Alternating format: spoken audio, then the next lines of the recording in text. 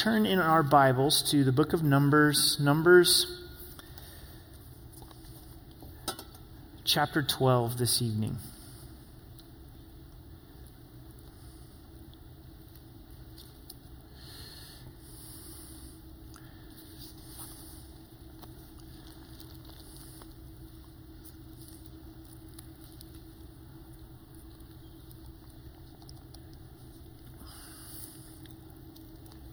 Let's pray together.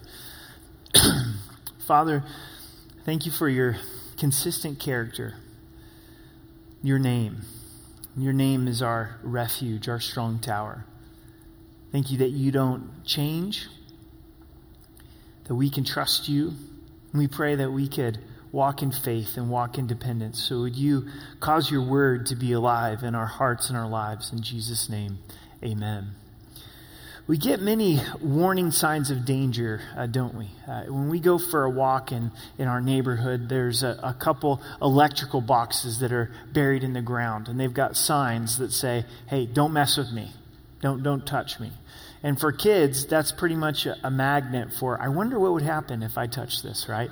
But there's that danger to stay away from those electrical boxes. With your complete cleaning supplies, they have warnings, don't they? You know, don't swallow this, don't digest this danger. Well, what we're going to see tonight in this study is that there is danger in unbelief. This generation that's been delivered from Egypt, that's now wandering in the wilderness, gets to the point where God's ready to take them into the promised land. But unfortunately, they don't trust that God is bigger than the walled cities, that God is bigger than the giants. And many times, we can relate to this generation in the wilderness because we believe that Jesus is our Savior, that He's died for our sins and promised us eternal life. We've been delivered from Egypt, if you would, but then we struggle to trust that God is faithful in the day-to-day struggles. And because of that, we too oftentimes wander in the wilderness. So chapter 12 begins with Miriam and Aaron, the siblings of Moses, questioning Moses, having unbelief by the leader that God has put in place. Then Miriam and Aaron spoke against Moses because of the Ethiopian woman whom he had married. For he had married an Ethiopian woman. So they said, has the Lord indeed spoken only through Moses? Has he not spoken through us also? And the Lord heard it. Moses' wife passes away, and he chooses to marry an Ethiopian. We know that there were foreigners that came out of Egypt with the children of Israel that wanted to be with the people of God, venture to the promised land, and Moses decides to marry an Ethiopian. And this was enough to cause Aaron and Miriam to question Moses and to question, is God only speaking to Moses? Now, we don't know for sure what's in their hearts, but it seems to be that they're a little envious of the way that God is speaking to Moses. There's a little bit of, what about me in this? And during this time and during this period, God is revealing himself to Moses, and Moses is sharing with the people. Moses is the one that God had put in place at this time. And the Lord hears this. The Lord hears this cry of division from Miriam and Aaron. We get a commentary from God on Moses. Now, the man Moses was very humble or meek, more than all who were on the face of the earth. Meekness is power under control. It's gentleness. Moses had a humility of understanding who God was, but also understanding his own sinfulness. And it says there wasn't anyone like him on the face of the earth in regards to his humility and his meekness. What's interesting is Moses actually failed in his greatest place of strength. Meekness is power under control. Moses isn't able to go into the promised land because he gets angry at the people of God and he hits the rock instead of speaking to the rock the second time. He misrepresents God to the people. God wasn't angry, but Moses was angry. As we study the life of Moses, there's so many times where he responds in gentleness and self-control. We'll see that again tonight. but there's that moment where he snaps and he loses his temper and he fails in meekness, even though meekness is his greatest strength. And that's often the case. Often the times we will even fail in one of our greatest areas of strength. That's why we need the Lord. That's why we need Christ. In verse 4, suddenly the Lord said to Moses, Aaron and Miriam, come out, you three, to the tabernacle of meeting. So the three came out. Time to go to the principal's office. God's listening, and God speaks and says, all right, you three, meet me at the tabernacle. Then the Lord came down in the pillar of a cloud and stood in the door of the tabernacle and called Aaron and Miriam, and they both went forward. Then he said, hear now my words. Is there a prophet among you? I, the Lord, make myself known to him in a vision. I speak to him in a dream. Not so with my servant Moses. He is faithful in all my house. I speak with him face to face, even plainly, and not in dark sayings. And he sees the form of the Lord. Why then were you not afraid to speak against my servant Moses? So God comes to the defense of Moses, which is encouraging. Because if God's called you to lead, and we all are leaders in different capacities in different places, is do that unto the Lord, and the Lord is your defense. If Moses is really appointed by God, then God can defend him. That God can come to his defense. And if God has given you a sphere of leadership, then let the Lord defend you. And the Lord was faithful to do that for Moses. And God says, look, most prophets maybe get a revelation from God through a vision or a dream, but I speak to Moses plainly. I share with him a face-to-face. He's seen the form of God. And so with that, Miriam and Aaron shouldn't have been so quick to speak against Moses. Sometimes your criticism will come from the closest sources. This had to have been hard for Moses because it's not like, well, it's one of the leaders of one of the tribes, or it's one of the Levites. It's kind of a distant complaint. But this is his brother. This is his sister. This is the one that has been with him from the very beginning. Aaron came to help speak to Pharaoh, but now they're the ones that are questioning his leadership. Who was it that had the hardest time receiving the ministry of Christ? Those from Nazareth. Those from his own town. Even his half-brothers and sisters. So the anger of the Lord was aroused against them, and he departed. This made God angry. God's done with the meeting. He departs from the meeting. And when the cloud departed from above the tabernacle, suddenly Miriam became leprous, as white as snow. Then Aaron turned toward Miriam, and there she was, a leper. This happened suddenly, the Bible says. It seems that Miriam is the source of this questioning, the source of this division about Moses' leadership. And so she immediately is turned into a leper. Imagine what that's like for her to see her skin be normal and then all of a sudden filled with leprosy. And Aaron looks over, is going, what in the world is going on? Leprosy is a disease that causes decay, causes destruction. It would also bring isolation. You couldn't live amongst the people of God as a leper. It was a death sentence of isolation. And when we get into this place where we question leaders that God has put into our lives, now hear me out on this. Leaders are to be held accountable. Leaders are to be held to biblical standards. Leaders are to be held to holding to sound doctrine. But when we get to the place where maybe we're at with Miriam and Aaron, it's ultimately going to bring decay in our lives. And so God gives us a picture of that with Miriam. So Aaron said to Moses, "O my Lord, please do not lay this sin on us, in which we have done foolishly and in which we have sinned. Please do not let her be as one dead, whose flesh is half consumed when he comes out of his mother's womb." So Aaron's saying, Moses, please help. So Moses cried out to the Lord, saying, "Please heal her, O God, I pray." The gracious spirit of Moses. Moses is not saying, "Oh, she deserved it," or "I told you so." right? He wants to see his sister healed. He wants to see her restored. Then the Lord said to Moses, if her father had but spit in her face, would she not be shamed 7 days? Let her be shut out of the camp 7 days, and afterward she may be received again. So a father, in a way of shaming his kids, if a kid had done something wrong, could spit in their face, and then they would be isolated for 7 days.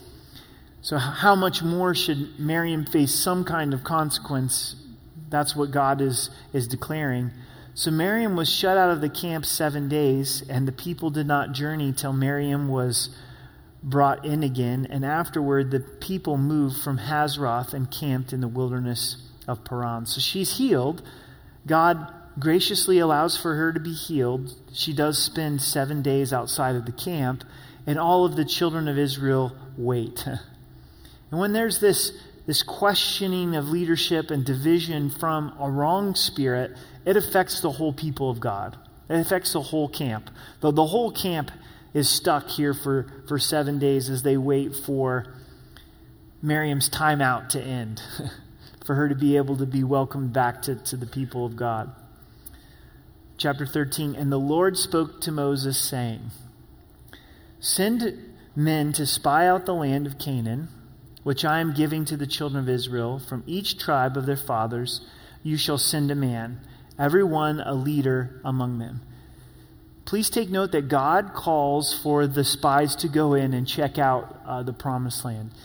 This is when things actually go really bad. When these spies come back and give an evil report of unbelief. Almost to the point where you're like, why did they ever send in spies for the first place? But God instructed it, God commanded it, because it's going to reveal the hearts of the children of Israel. It's going to reveal the unbelief that's in these leaders, and also amongst the congregation, amongst the people of God. So it was one leader from each tribe. So Moses sent them from the wilderness of Paran, according to the command of the Lord, all of them men who were heads of the children of Israel.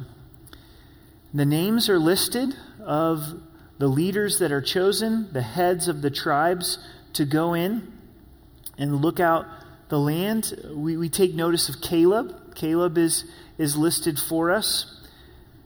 From the tribe of Judah, Caleb, the son of Jephthah. So highlight Caleb, and then also we see that Joshua is sent with them in verse 16. These are the names of the men whom Moses sent to spy out the land. And Moses called Hoshea, the son of Nun, Joshua. So Joshua is sent. And Joshua and Caleb stand out because as they go in and survey the land, they come back with a report of faith. Here's their instructions when they spy out the land. Then Moses sent them to spy out the land of Canaan. This is the promised land that God said to Abraham that he would give to his descendants. Said to them, go up this way into the south and go up to the mountains and see what the land is like, whether the people who dwell in it are strong or weak, few or many, whether the land they dwell in is good or bad, whether the cities they inhabit are like camps or strongholds, whether the land is rich or poor, and whether there are feasts there or not. Be of good courage and bring some of the fruit of the land. Now the time was the season of the first ripe grapes. So check it out, whether they're strong, whether they're weak, whether cities are fortified or not. Bring back some of the fruit of the land. The encouragement that Moses gives is be of good courage. As you go into spy out the land, be of good courage. And there are those times where the Lord is stirring us to take a step of faith and we need to survey the land.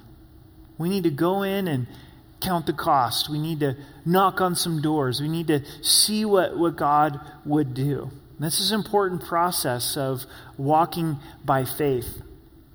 In verse 21, so they went up and spied out the land from the wilderness of Zin as far as Rehob, near the entrance of Hamath. And they went up through the south, and they came to Hebron, Ahimim, Shishma, and Tamai. The descendants of Anak were there. The descendants of Anak being giants. Now, Hebron was built 7 years before Zoan in Egypt. Then they came to the valley of Eshcol, and there cut down a branch with one cluster of grapes that carried it between two of them on a pole. So the one cluster of grapes was so big that they had to carry it on a pole. I think Welch would be interested in those grapes, right? There's some impressive grapes. This is an abundant land that God has promised to them. They also brought some of the pomegranates and figs. The place was called the Valley of Eshcol because the cluster which the men of Israel cut down, and they returned from spying out the land after 40 days.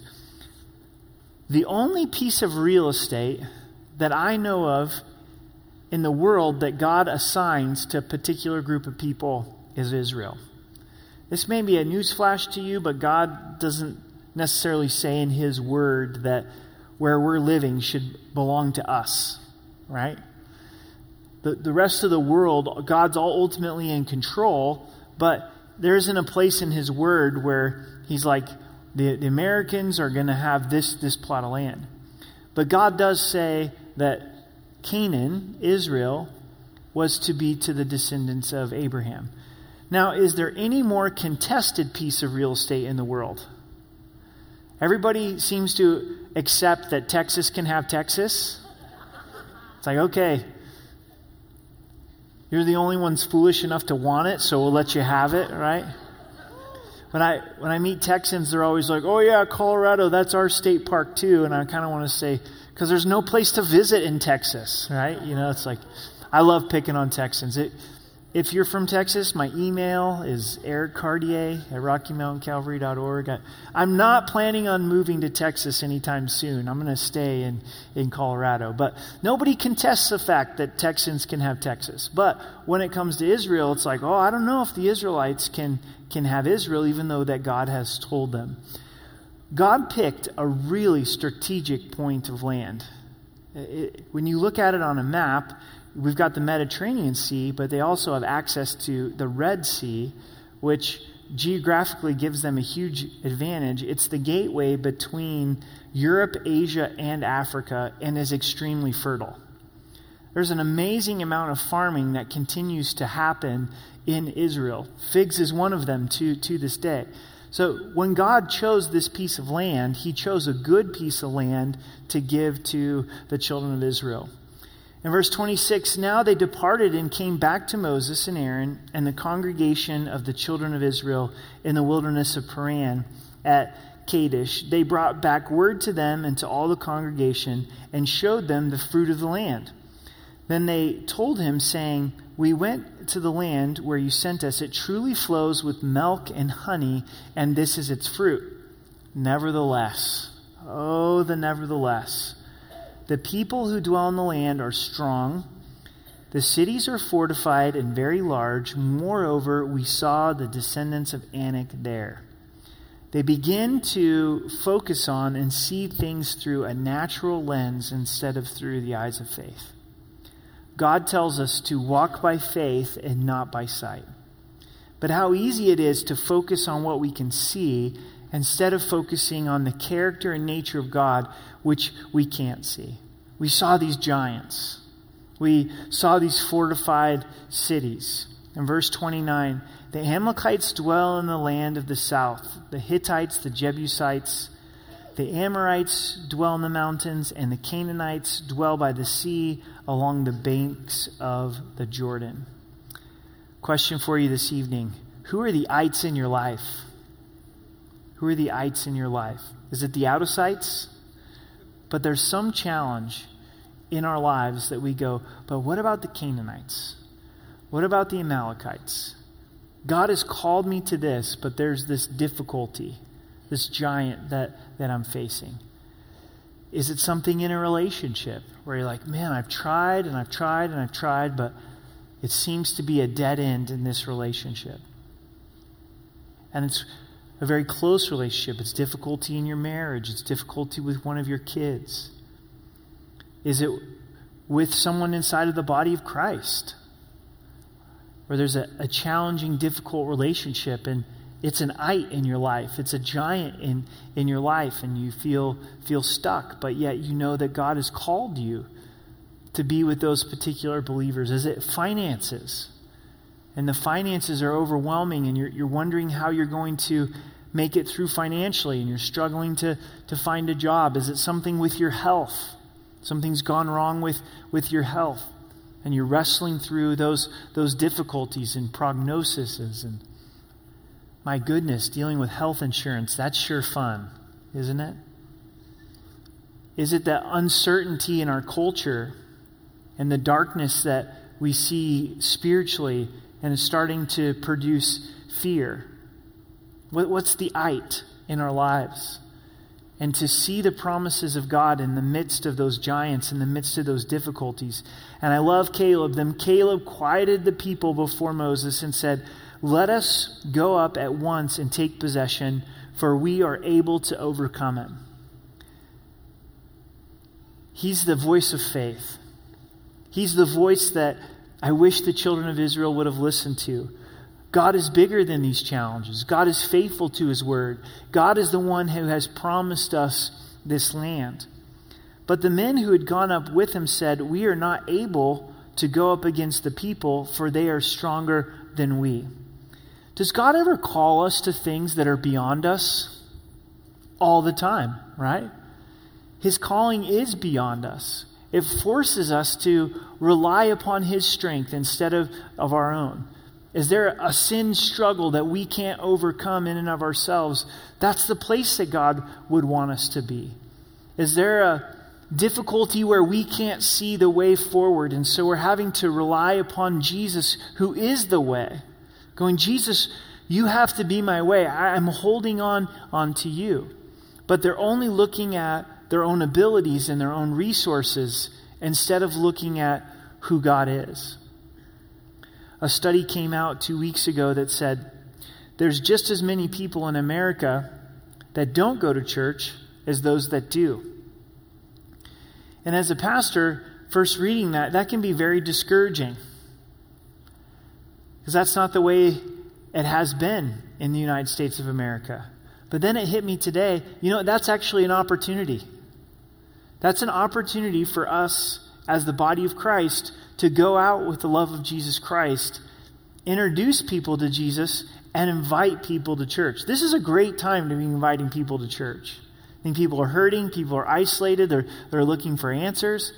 But it's easy to see the darkness in our culture through our own resources. Well, what are we going to be able to do about it? I can't do anything about it, but God can. And looking at the promises of God and looking at his strength, his power, his ability.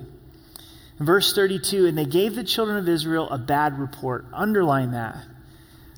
Their report of unbelief is a bad report of the land which they had spied out, saying, "The land through which we have gone as spies is a land that devours its inhabitants, and the people whom we saw in it are men of great stature. There we saw the giants, the descendants of Anakim came from the giants, and we are like grasshoppers in our own sight, so we were in their sight." Clearly walking by sight instead of by faith. Contrast this response to David's response. David is a grasshopper compared to Goliath, but he had a view of God, and he's like, God can take down Goliath. God is completely capable to humble Goliath, who's defying the living God. Because if we simply go, well, here's my ability, here's my strengths, here's my weaknesses, and here's this calling that God has placed, then we go, man, there's no way. There's no way I can attempt that. But then we go, this is who God is.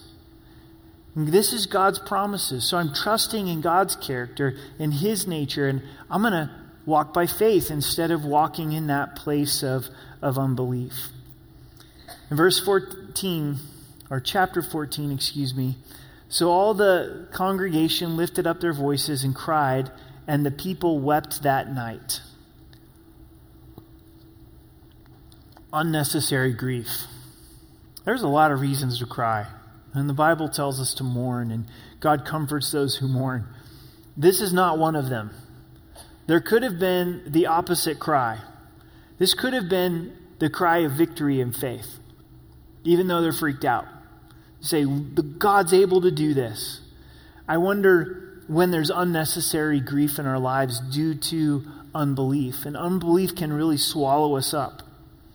And the children of Israel complained against Moses and Aaron. This is classic, right?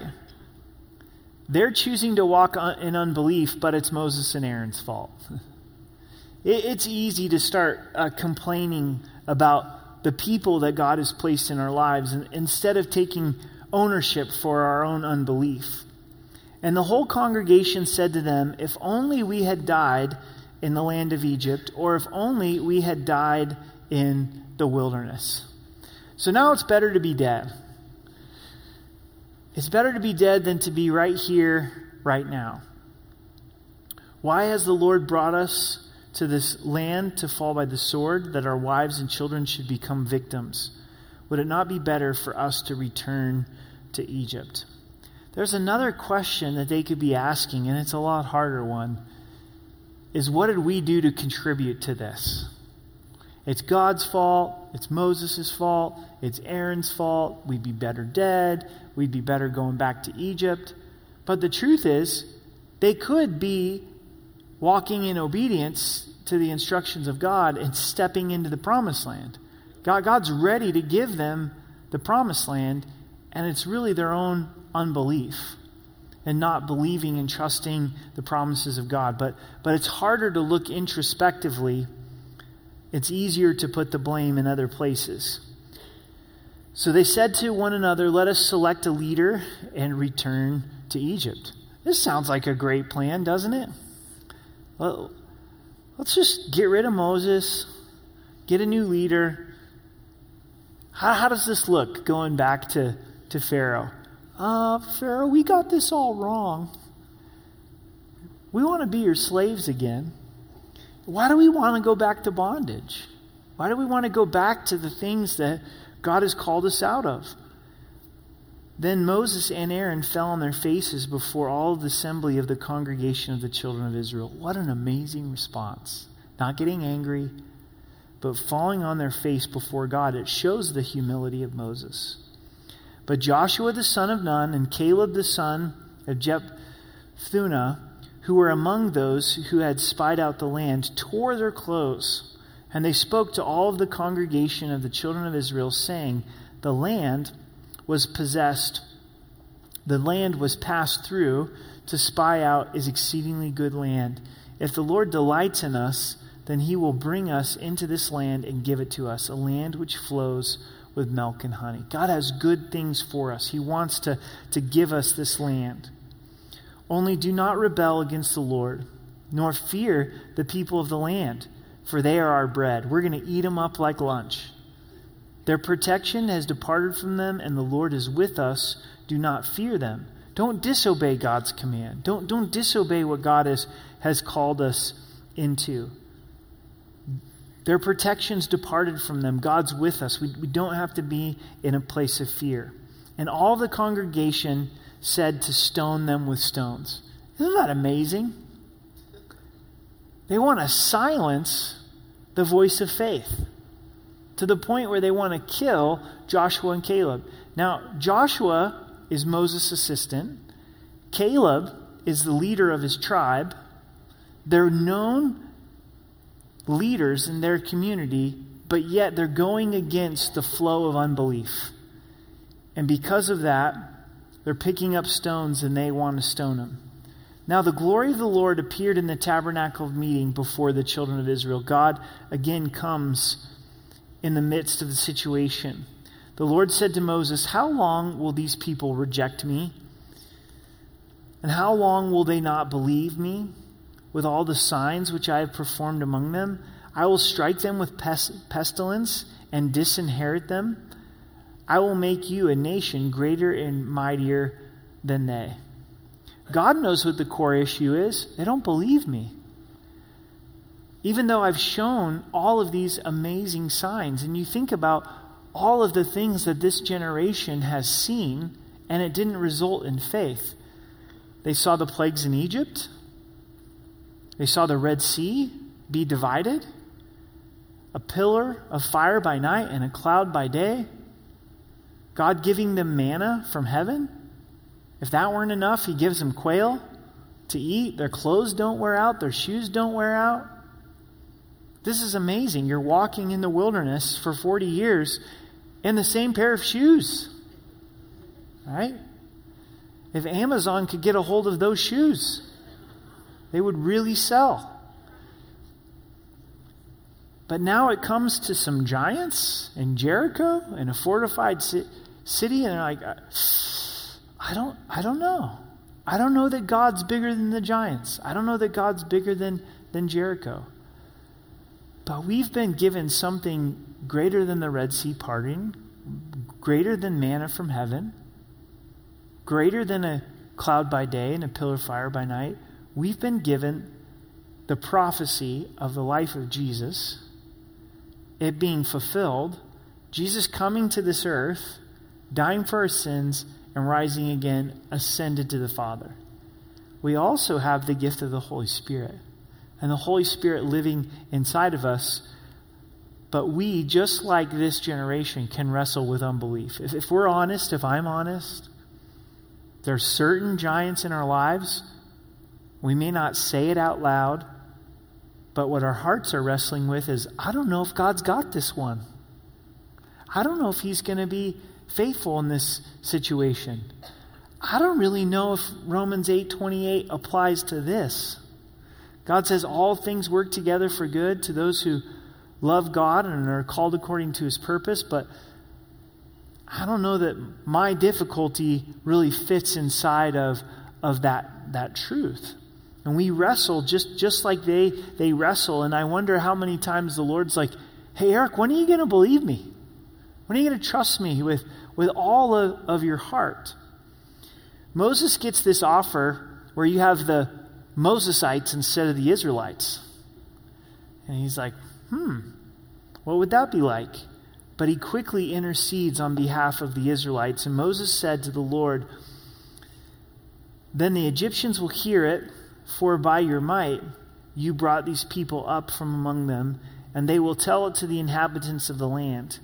They have heard that you, the Lord, are among these people, that you, the Lord, are seen face to face, and your cloud stands above them. And you go before them in a pillar of cloud by day, and in a pillar of fire by night. Now, if you kill these people as one man, then the nations which have heard of your fame will speak, saying, because the Lord was not able to bring this people to the land which he swore to give them, therefore he killed them in the wilderness. And now I pray, let the power of my Lord be great, just as you have spoken, saying, the Lord is long-suffering and abundant in mercy, forgiving iniquity and transgression. But he by no means clears the guilty, visiting the iniquity of the fathers on the children to the third and fourth generation. Pardon the iniquity of this people, I pray, according to the greatness of your mercy, just as you've forgiven this people from Egypt, even until now. And the Lord said, I have pardoned according to your word. Moses intercedes on behalf of the Israelites, and God heeds the prayer of Moses. There is this mystery of how these two things work together, where God is sovereign and he does what he wants and what he pleases. That's clear throughout Scripture. But also, God calls us to pray. Would you agree that God calls us to pray? And he calls us to intercede on behalf of others. And God listens to the prayers of his people. He still does what he desires and what he wants, and he's the one in charge. We don't control God with our prayers. But the Bible does tell us that we are to be praying for others. So clearly the children of Israel are not in the right place with God. And Moses responds by saying, I'm going to pray for them. So do you know someone who's lost that has rejected Christ? Man, pray for them. Intercede on their behalf. Do you know a believer that has drifted away from the Lord and fallen away from the Lord? Intercede. Pray on their behalf. Because who knows? God may choose to then intervene and use those prayers. He's the one that prompts those prayers in our hearts and in our lives. Verse 21, but truly as I live, all the earth shall be filled with the glory of God, because all these men who have seen my glory and the signs which I did in Egypt in the wilderness, and have put me to the test now these 10 times, and have not heeded my voice, they certainly shall not see the land of which I swore to their fathers, nor shall any of those who rejected me see it. You guys doing okay? I know this is 3 chapters, but they're pretty interesting chapters. God here is declaring, look, I'm not going to kill you in the wilderness, but you're not going to be able to go into the promised land. You're not going to be killed right in this moment in judgment, but you will not enter into the promised land. Verse 24, but my servant Caleb, because he has a different spirit in him and followed me fully, I will bring into the land where he went, and his descendants shall inherit it. Now the Amalekites and the Canaanites dwell in the valley. Tomorrow turn and move out into the wilderness by the way of the Red Sea. Caleb, and we'll see in just a moment, Joshua are going to get to go into the promised land. And the Lord spoke to Moses and Aaron, saying, how long shall I bear with this evil congregation who complain against me? I've heard their complaints, which the children of Israel make against me. Say to them, as I live, says the Lord, just as you have spoken to me in my hearing, so I will do to you. The carcass of you who have complained against me shall fall in this wilderness, all of you who were numbered according to your entire number, from 20 years old and above. So everybody 20 years old and above is going to die in the wilderness, except for Caleb, the son of Jephunneh, and Joshua, the son of Nun. You shall by no means enter the land which I swore I would make you dwell in. But your little ones, whom you said would be victims, I will bring in, and they shall know the land which you have despised. But as your carcasses shall fall in this wilderness. God's grace, allowing their children to come into the land, but they're going to die in the wilderness. One of the most important things to God is faith. Hebrews 11 tells us that without faith, it's impossible to please God. What will cause us to wander in life more than anything else is unbelief. And unbelief leads to lots of other types of sin in our lives. We are warned about this generation in the book of Hebrews that they didn't enter into the rest that God had provided because of unbelief. James tells us if we're in trial to ask God for wisdom, trust the wisdom that he gives, and if we don't, then we're like a double-minded person that's blown in the wind. And we've all been there. Okay, this is what God's word says. This is the wisdom that God has given to me, but I'm not trusting him. I'm not trusting his promises. So my soul is floundering. My soul is blowing in the wind. I'm going around in circles in the wilderness. So how do we trust God if we're in that place of doubt and in that place of unbelief? A few things come to mind. And the first is be honest with God. Lord, I believe, but help my unbelief. Lord, I don't want to stay in this place of unbelief, and have an honest conversation with him. The second is spend time meditating on the cross of Jesus Christ. Because when we think about God's goodness displayed in him giving us his son, Lord, I don't understand why you have allowed this in my life, but I do understand that you're good because you gave your son to die for me on the cross, so I'm choosing to trust you. And trust doesn't have to be something that's based on our emotions, because I don't know about you, but sometimes I feel like trusting, and other times my emotions don't feel like trusting. I can't let my emotions make the final verdict. Look at who God is displayed upon the cross and choose to trust. And lastly, there's something that we can do practically. And the scripture tells us that faith comes by hearing, and hearing by the word of God. So as we spend time in the Word of God, our faith is going to be built up because we get a greater understanding of who the Lord is. So if you're like me and you're like, man, I'm in a wilderness season, I feel like I'm wandering, we don't have to stay there. Our circumstances might not change, but our soul doesn't have to be wandering if we choose to trust the Lord. And as we trust the Lord, then we're able to enter into his rest. There's been times where I'm wrestling with things and I know in my heart I'm not trusting the Lord and there's no peace. God graciously doesn't allow me to have peace. And when I come to the end of myself and put my trust in the Lord, there's rest and peace that comes over my soul.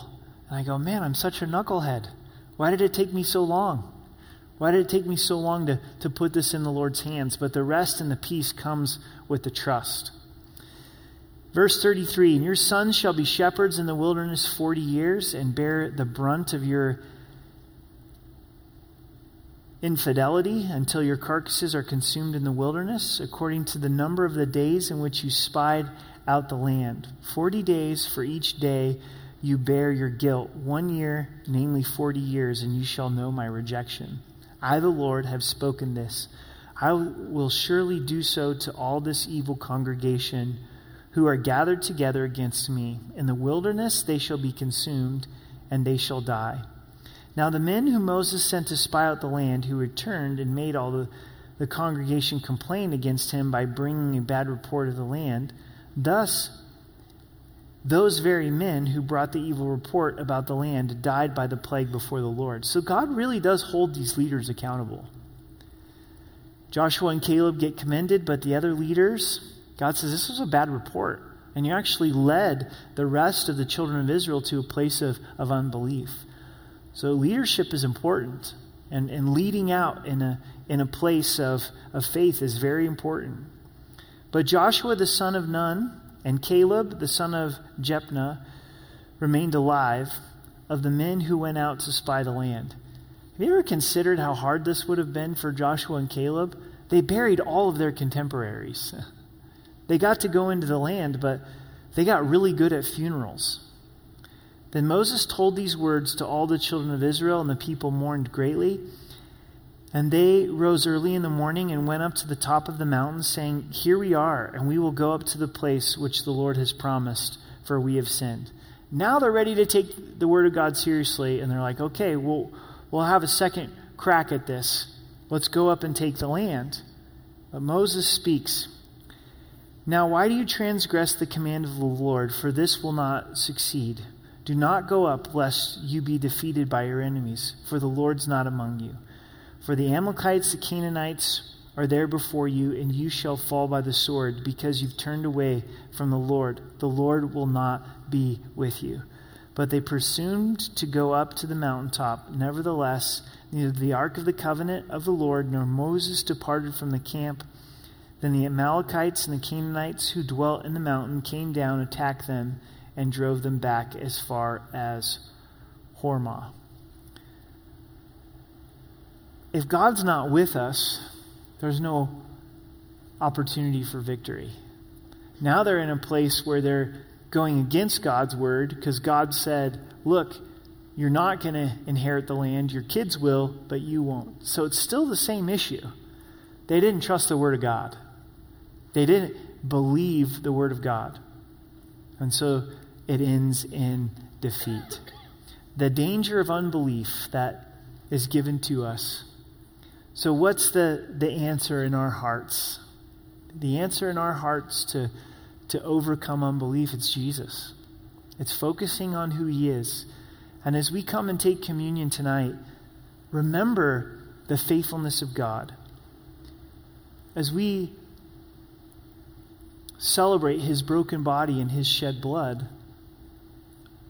we're declaring his faithfulness. We're rejoicing in the salvation that he's given to us, but yet there's a difficulty, a sin, a struggle in our lives that we're wrestling with believing and trusting in God. So Lord, I believe that you died for my sins. You solved my greatest need. And God, I also believe that you're going to be faithful in this trial that I'm going through. God, believe that you're going to be faithful in the things that you are calling me to do. Has the Lord put a calling in front of you on your life that you go, man, this is bigger than me? And there's giants and there's critics and skeptics, and maybe we've been shrinking back from believing that God can bring the victory. Is there a giant that you're facing in your family and we've started to shrink back that God can bring the victory? Church, we want to see the giants fall. We want to be a church like Caleb and Joshua that says, you know what? God's bigger than the giants. Our narrative right now should not be one of, I don't know what God's doing. These difficulties are bigger than the mind of God. It should be, God is moving and God is working and God is bringing people to himself. I don't understand that everything that's happening, but I know that God's on the throne. I know that he's on the throne. I know that he's working. God is moving right now. Amen? The question is am I going to be a part of it? God doesn't need me, and he's not dependent upon me, but he wants to use us if we're willing, if we're available, if we're like Caleb and Joshua and say, I believe that God can fall the giants. This is the time to step out in faith, to believe the God's promises for our life personally, but to step out in faith. If we believe that the power of God is the gospel unto salvation, let's step out in faith and share the gospel. If Jesus has commanded us to share the gospel, let's live inside of that command and say, Lord, I want to be faithful to that, and I want to see you work in the midst of that. Take steps of faith that line up with the Word of God. Believe the Word of God, and then begin to take action that lines up with what we believe. And watch God work and watch God move in a powerful way. So may the Lord deliver us tonight from unbelief. If you're holding on to unbelief in your heart, tonight choose to let it go. Choose to trust your risen Savior. Wrestle through that at the communion table. And no matter if you have an emotional release or not, say, Lord, I trust you. I know you're good. I know you're trustworthy. And I'm putting this difficulty, I'm putting this trial in your hand. Let's stand together and let's pray.